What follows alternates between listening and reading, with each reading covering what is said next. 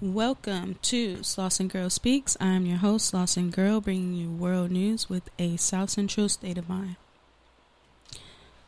Today, I'm going to have a conversation with Jaye. He is a Los Angeles native. He's also a lawyer, and he's someone that has experienced a very live and personal situation regarding institutional racism in the county of San Bernardino. And this situation has actually led to charges for Jaye. So I wanted to have this time to talk to Jaye about everything that has transpired and just get his feelings about what has happened and what he plans to do moving forward. So Jaye, how are you today? I'm doing all right, as well as a black man in America with a upcoming sentencing can do. What date is that? November 6th. November 6th. So let's talk a little bit about what happened briefly, and then we'll kind of circle back on that. Well, ultimately, it was a day I did not have any court appearances, so I chose that day to go out to San Bernardino on a case that I had picked up out there. And I went to retrieve the initial discovery, as the San Bernardino district attorney has a practice of not turning over initial discovery at arraignment. So I went to retrieve it later, meet with my client, and go over the discovery and go to the scene. And then before I headed back, because the court had set a date that did not work with my calendar, before the appearance attorney I got there had gotten there that would have set a date that worked with my calendar, I was just inquiring on if there was a process for me to change the date without having to send another appearance attorney. And so I called before I left out to San Bernardino. I was told by a male voice that picked up the phone that request needed to be handled in the clerk's office. So when I went into the courthouse, I went to the clerk's office. The clerk in the clerk's office told me I needed to handle it in the courtroom. So I went up to the courtroom, walked in, received a phone call as I was walking in from a client, picked it up, answered it, walked up to the clerk's desk, which is beyond the bar in the working area of the courtroom, and was ultimately disbelieved that I was an attorney. They claim it was based on how I was dressed. I had on some like moccasin style shoes, some red slacks, and some shirt that was white in the chest area and had dashiki print on the lower front part of the shirt as well as on the back part of the shirt. And because of that disbelief that I could actually be where I was, and although I told them and tried to show them, I was pushed. I was ordered to leave the courtroom, not allowed to speak with the clerk. Based off solely how you were dressed? Well, that's what they said. The white officer, Deputy Berry, tried to make it seem as if I was acting irate or, it's the way I was dressed plus the way I was acting, but there was a black deputy in there, and her testimony at trial was that when I came in, it was like my demeanor was like friendly. Mm-hmm. So I went out to the vestibule with the deputy who was a bailiff. The white deputy, Barry, is a custody deputy, and while in there, I shared the case number, expressed my displeasure with Deputy Berry using strong language. And are we following FCC rules? Oh, no, it's okay. Okay. Yeah, I told him he fucked up when he put his hands on me. And I was going to come after him with everything I have and everything that I learned in law school. Mm-hmm. And after that law school comment, I started to say something else, and he shot me with the taser. Oh, wow. Now, the taser, I didn't feel the whole shot, and I was about 3 to 4 feet in front of Deputy Sutton at the time, and Deputy Berry was to my left, Deputy Sutton's right, about 3 to 4 feet to her right and behind her, a couple feet behind her. So I was at least at the closest about 6 feet from Deputy Berry. I'm 5'3". My arms are no more than, a foot and a half, 2 feet long. I was not in arm's distance of him. I didn't approach him. And I wasn't even looking at him when he shot me with the taser. He just really couldn't accept that young black man was, relatively young black man was talking to him in that regard. And so he shot me with that taser, tackled me, arrested me, cuffed me. They gave me a citation. I signed it. They still took me up to the county jail to book me and release. And that was January 10th, 2019. And then September 28th, 2020, I was ultimately convicted of a charge of delaying or obstructing an officer in the lawful performance of their duty. And the act that I was convicted of, as the judge allowed the prosecution to enumerate 9 different acts. So the act that I was convicted of was after the second time Deputy Berry pushed me. He put his hand on my chest, and I put my hand up, touching his hand, letting him know my displeasure with that. He moved his hand down, but he described it as if I whacked his hand.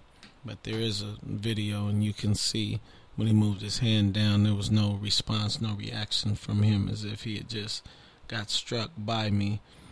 But at any rate, that particular act did not delay him. He was not doing anything that act delayed him from doing or obstructed him from doing. But the jury felt it was wrong that I did it and convicted me. And the couple jurors that I talked to, their perspective was that because I moved his hand off my chest, that alerted him to me more, and that made him focus on me, which obstructed him from doing his other duties, although he claims what he did to me was in accordance with his duty of securing the courtroom. So there were no black jurors in the jury pool, and the incident happened in the San Bernardino County Justice Center in San Bernardino. The trial was in the Rancho Cucamonga courthouse, and although Rancho Cucamonga is about 9% black and 10% Asian, out of the pool of 24, there were about 5 or 6 Asians and 0 blacks. And they convicted me. And since one juror has sent an email to the judge, DA, and my attorney saying they messed up, they shouldn't have voted guilty, but they did on that day. Is that right? So that was actually going to be one of my questions, the diversity of the jury. And from what you just said, there was a lack of diversity because there was no black people. However, when you talk about diversity from these institutions and these corporations, they always feel that they have diversity because they have, POC folks or whatever. Yeah. But a lot of the POC folks have these anti-black perspectives that have been, instilled in them from mainstream America. Yeah, people come here, they assimilate, and in the foundation of the United States of America is the belief that black people are inherently inferior, that white people are inherently superior. So when you assimilate and take on those beliefs of the United States, and this isn't just me talking, theorizing this. Mm-hmm. This is facts. Documented in they had theories, the Declaration books. of Independence, when the first line of the second paragraph says, "We hold these truths to be self-evident, that all men are created equal, with unalienable rights endowed by the Creator, among them life, liberty, and the pursuit of happiness." Mm-hmm. So when you look at that, and 3 of the 5 men credited with drafting that held slaves at the time it was drafted, and Benjamin Franklin had previously held slaves. Only John Adams did not hold slaves. That shows that we were not considered men. Right. So we are inferior. And as long as that document is the founding document of this nation, and the founding date of this nation is July 4th, 1776, our inferior status is the status of our people in this nation. Definitely. So when you got, charged, did you ever envision that it would get to the point of a conviction? I knew it was possible. I didn't think it would happen, but I knew it was possible. But as we were going through the trial, I kind of saw the writing on the wall, rulings that were made, things that were allowed to be said, things that were kept from being said, evidence that was disallowed from being presented. There was a lot. And then, you see the jury walk in, and there's no black people on the jury, despite the amount of black people in the area. Just let me know, okay, they're going all the way out on this one. Right. So would you say that there was some racial bias, you think, in this case? Well, it would have had to be, because I'm an attorney who was doing the job. There's no evidence that was presented at that trial to contradict the fact that I'm an attorney. There was no evidence to contradict the fact that attorneys can be in the part of the courtroom that I was in, that I got pushed from. So the fact that I was convicted for removing the hand after the second time being pushed lets me know that that jury had to envision me as a criminal beforehand. And so if I had a right to be there, I shouldn't have been pushed. If I shouldn't have been pushed, then I have a right to defend myself against this violence perpetrated against me by Deputy Berry. But I didn't have that right in their mind. And, it was a criminal act to exist. So when I did what the words on paper says that a citizen is allowed to do, they let me know they didn't view me as that. They viewed me as inferior. And so basically they're saying I had to allow Deputy Berry to push me. But the thing is, that charge, PC 148A1, which is the statute that I'm charged under, I can be charged under resisting, delaying, or obstructing. Now, the resisting is a physical thing. Delaying and obstructing can be physical, but it's usually going to be a resisting. But the way it can be physical, I guess, is if the officer is trying to arrest someone else, and then I use physical force to try and stop that officer from arresting someone else. That's the way I can obstruct an officer, delay an officer physically. But in this particular circumstance, by him having his hand on me, if he had the authority to do such, then I would have been seized. And me removing his hand would have been resisting that seizure, which would have been under the resisting theory. But I was not, they didn't pursue the resisting theory, only the delaying or obstructing. So the 3 seconds it took for him to put his hand on my chest, my hand on his, and him to remove his hand is what I was convicted for. Once again, with them saying that heightened his awareness of me, and because of that heightened awareness of me, he couldn't do his other duty of manning the lockup, and that's how he was obstructed. So moving forward, what are your options? Can you appeal it, Yeah, we can definitely appeal, and based on the state of the law, I should not have, I should not have been pushed. Period. I should not have been tased, should not have been tackled, should not have been arrested, should not have been booked, should not have been charged, prosecuted, or convicted. The fact that all those things happen obviously makes me feel that the worst can continue to happen. But my options, I have to wait until I'm sentenced to appeal the conviction. So, come November, you go to court, get your sentencing, and you face up to a year. Yeah, a year in the county at halftime. So 6 months. Yeah. Is this a felony or a misdemeanor charge? It's a misdemeanor. It's a misdemeanor. So, say, they come and they sentence you to, the max, a year and a half, a year with half in the county. When you appeal it, does that delay the time that you have to turn yourself in? Well, I could get bail on appeal, or released on appeal.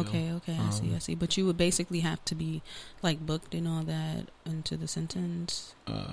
Yeah, more than likely.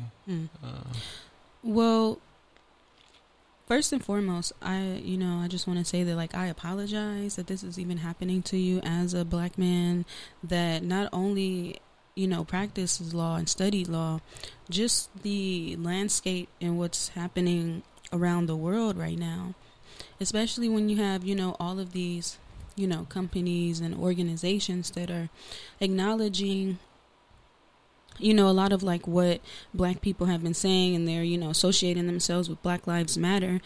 But we see these instances where black people are shown exactly how the system feels about them and how, white folks and a lot of POC feels about us, So just like, how do you feel knowing, or how do you feel the fact that this happened within national unrest regarding Black lives in America?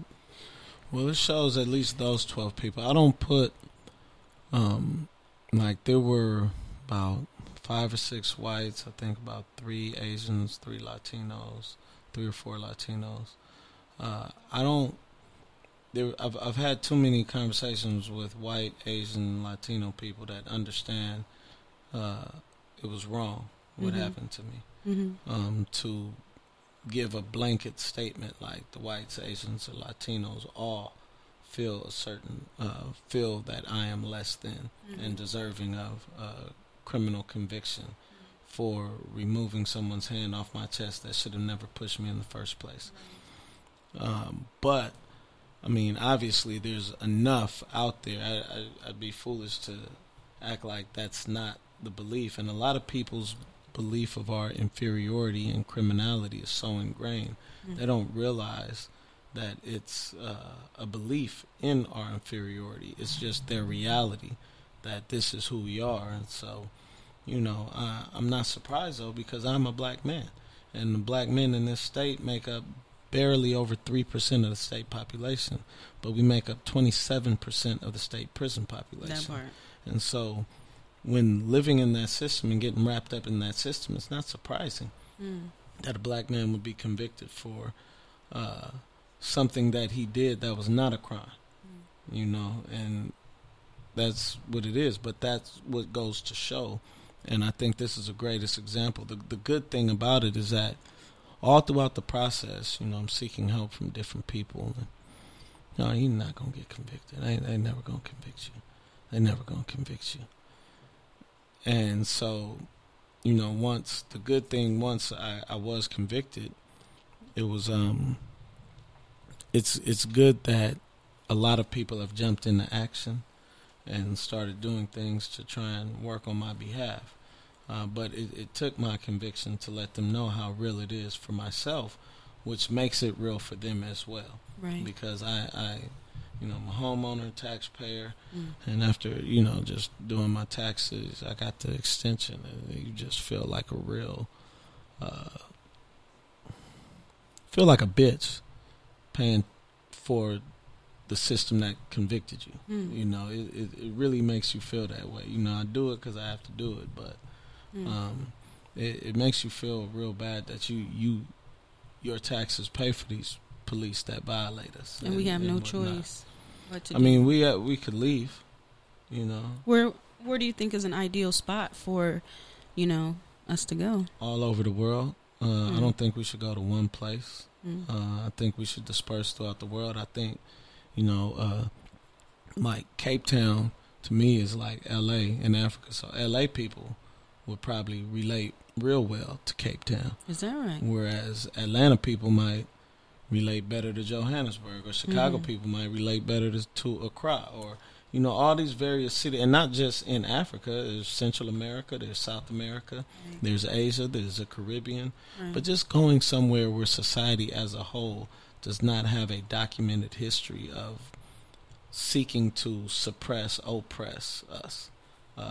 I think that's something that we should look at, especially since so many in the descendant of enslaved African community are Christian and followers of the Bible. Mm-hmm. And of all the people I've heard of or studied in the world, where most our experience is most likened to the Israelites of the Bible. Mm-hmm. And when you look at that story right in the second book of the Bible, Exodus, Pharaoh was the Israelites got free in Egypt.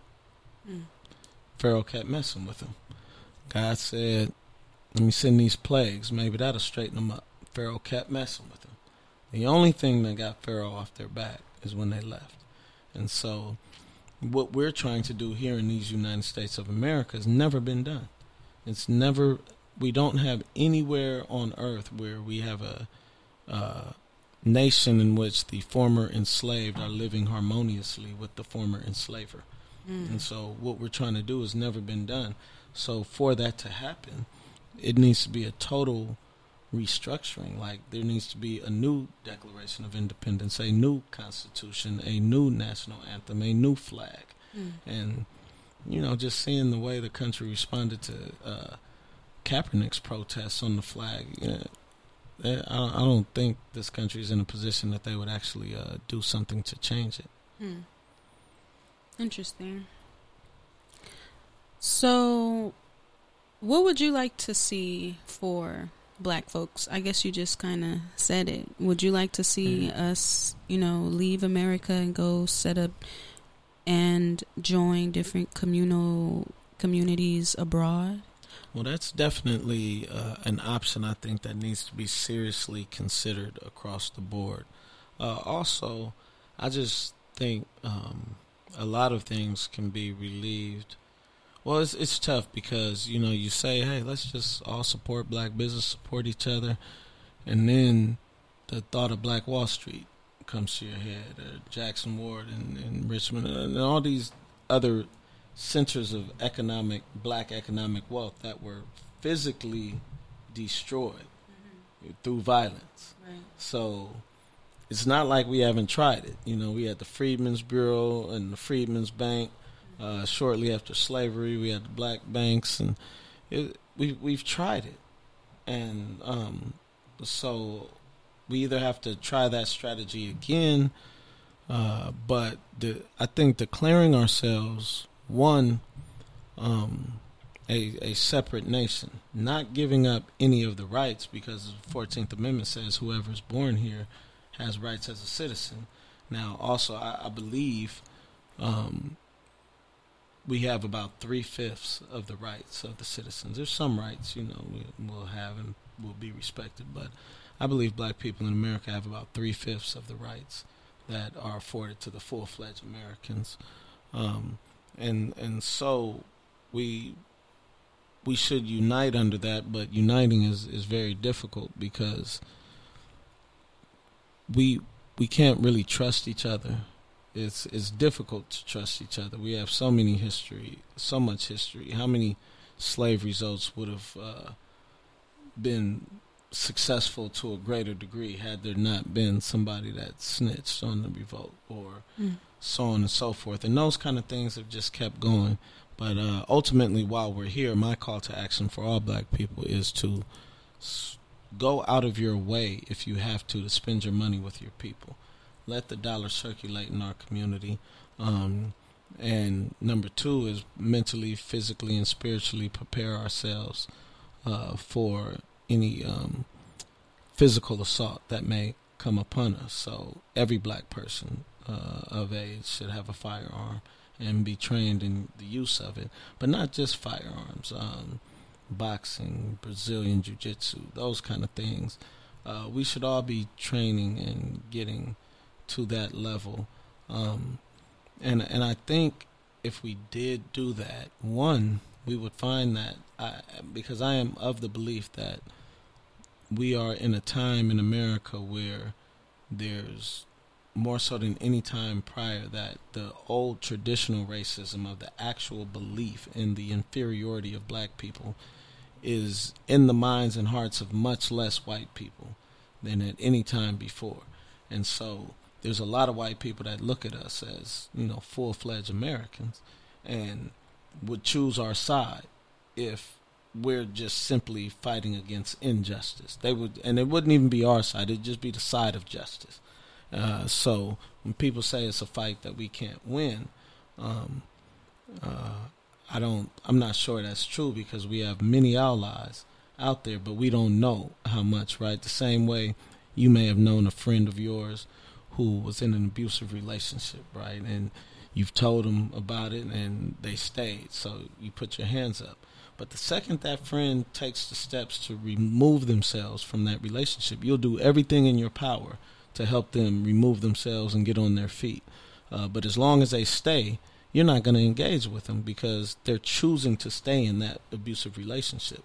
And so that's what I think a lot of people in America and around the world will support us. And that's why it's important for us to identify as a nation within this state of the United States of America, based on our common identity, which is the descendants of enslaved Africans. For those of us who are, we're here in Los Angeles, a bunch of Belizeans, Jamaicans, Africans, and we're all black on a pan-ethnic sense. We are all black and connected as descendants of Africa. Mm-hmm. But the same way, when I do go to South Africa, my friends that are Zulu are Zulu.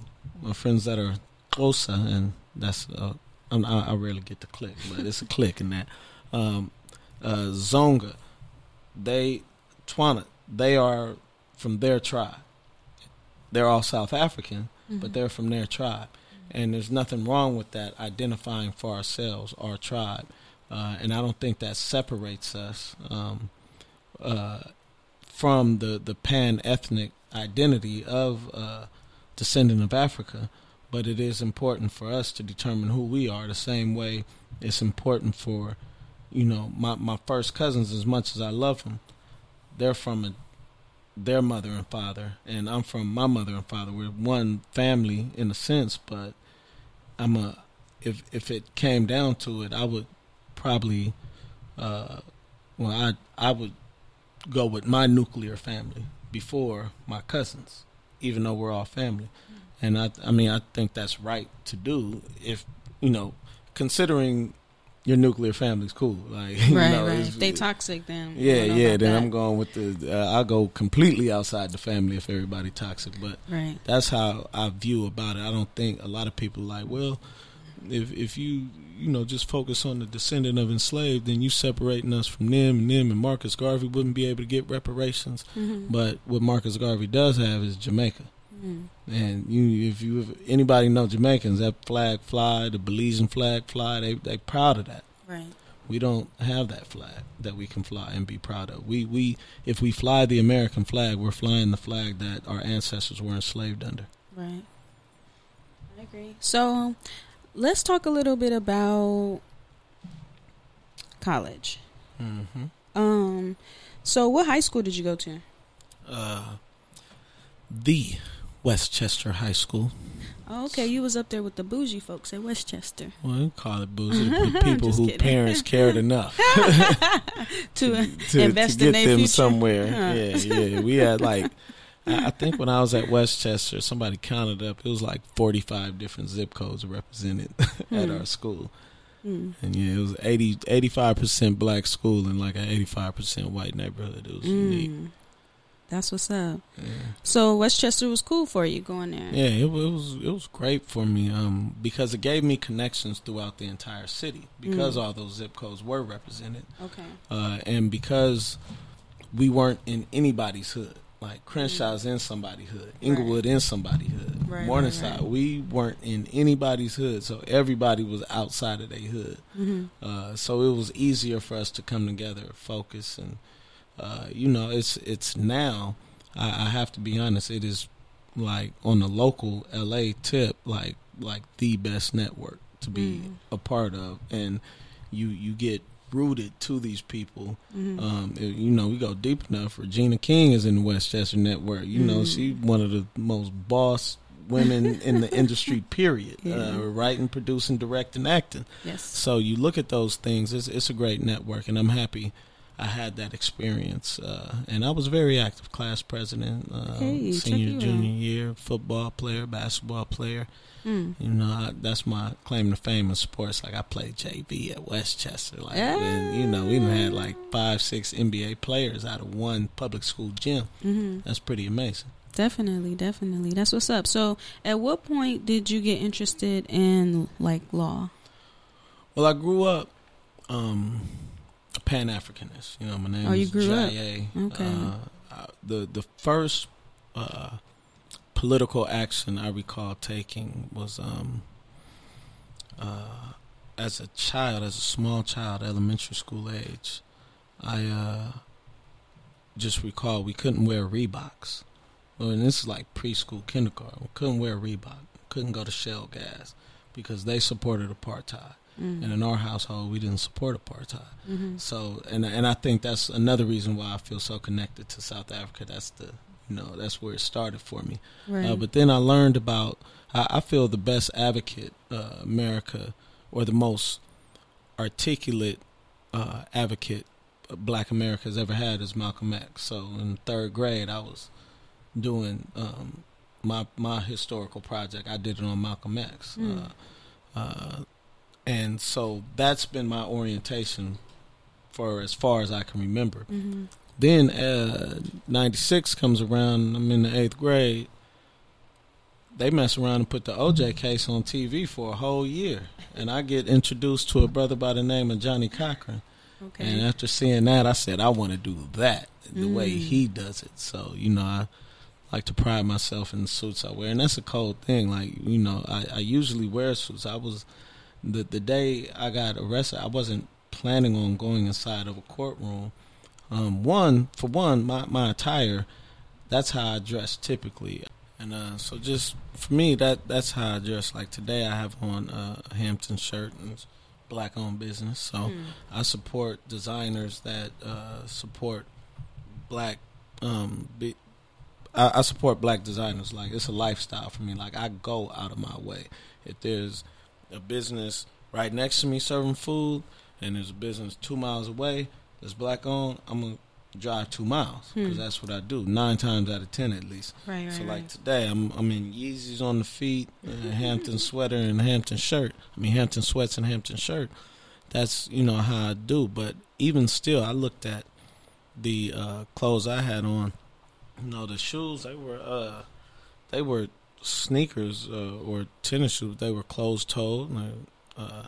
YSL was the designer of those shoes. My shirt was Jekka, handmade in the Gambia. So it's high-quality clothing that I had on.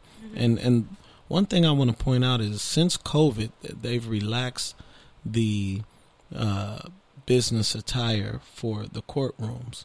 And so all that's telling us is what COVID made us do is only deal with what's necessary.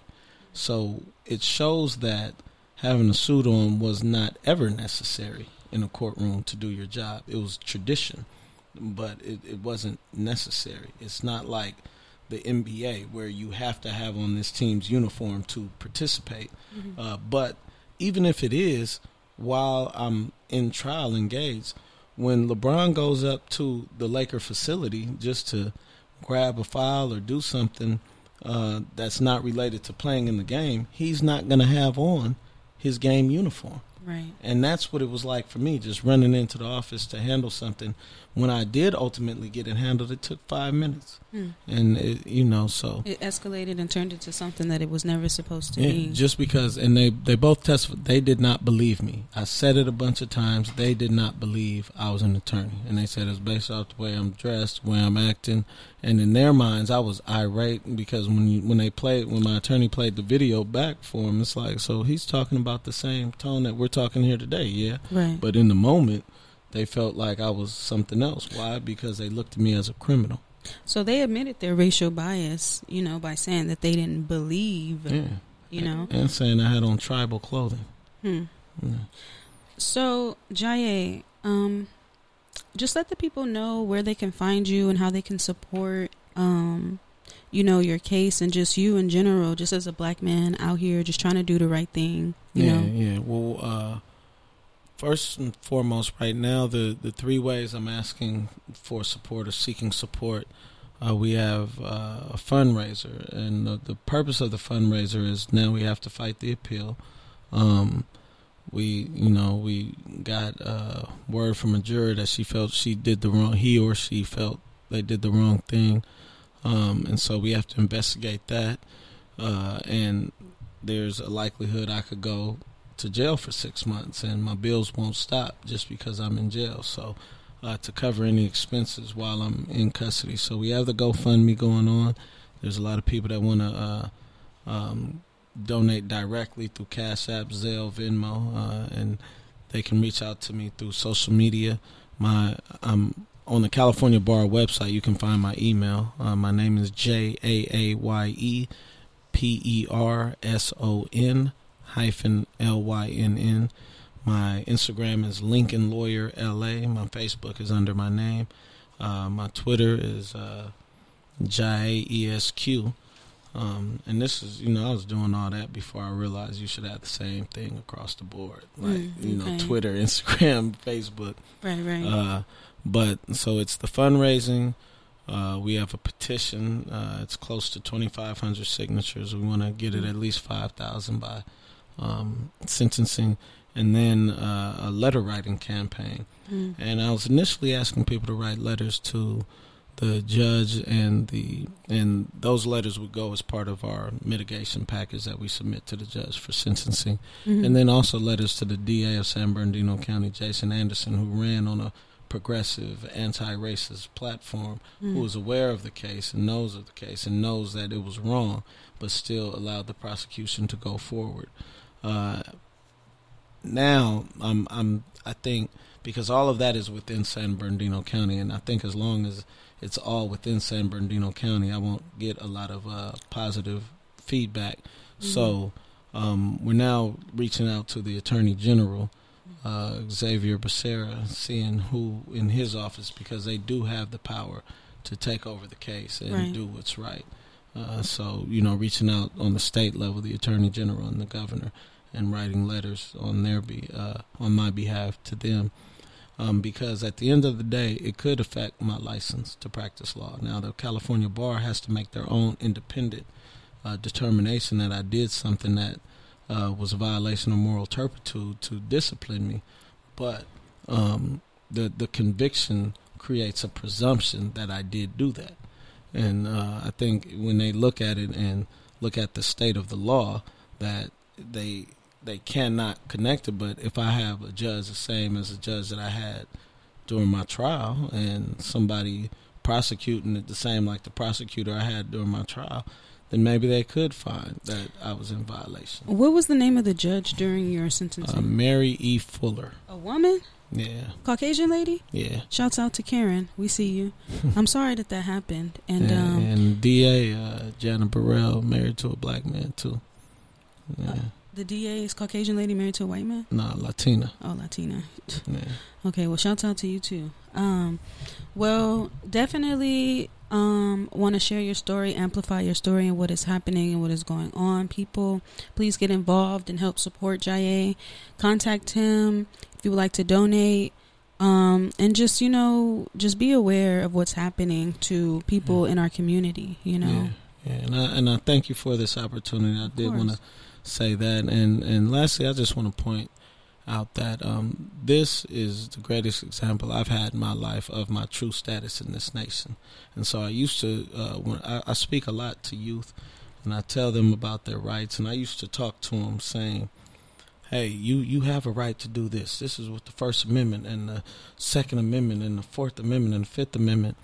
But now before I talk to them about rights, I talk to them about their status.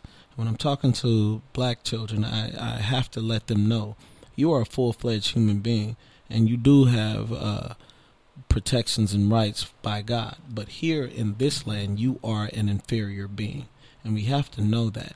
And so I was that day acting under the presumption that I had equal rights. I don't. Now I know, so I'd probably approach that situation differently now because it's been made clear to me I am of an inferior status in this nation. And I think we should understand that, and that may help us relieve ourselves from conflicts like this. And it's not being cowardice, it's just understanding you're behind enemy lines and being smart about it. Right, definitely. Well, black men, you're never inferior to me. I just want to say that I appreciate you. And, we're going to just fight this and just amplify what is happening. So, just take care and just know you have my support. Definitely appreciate it. I'll see you out there on the front lines. Definitely. Where we met. That part. All right. Definitely. Thank you.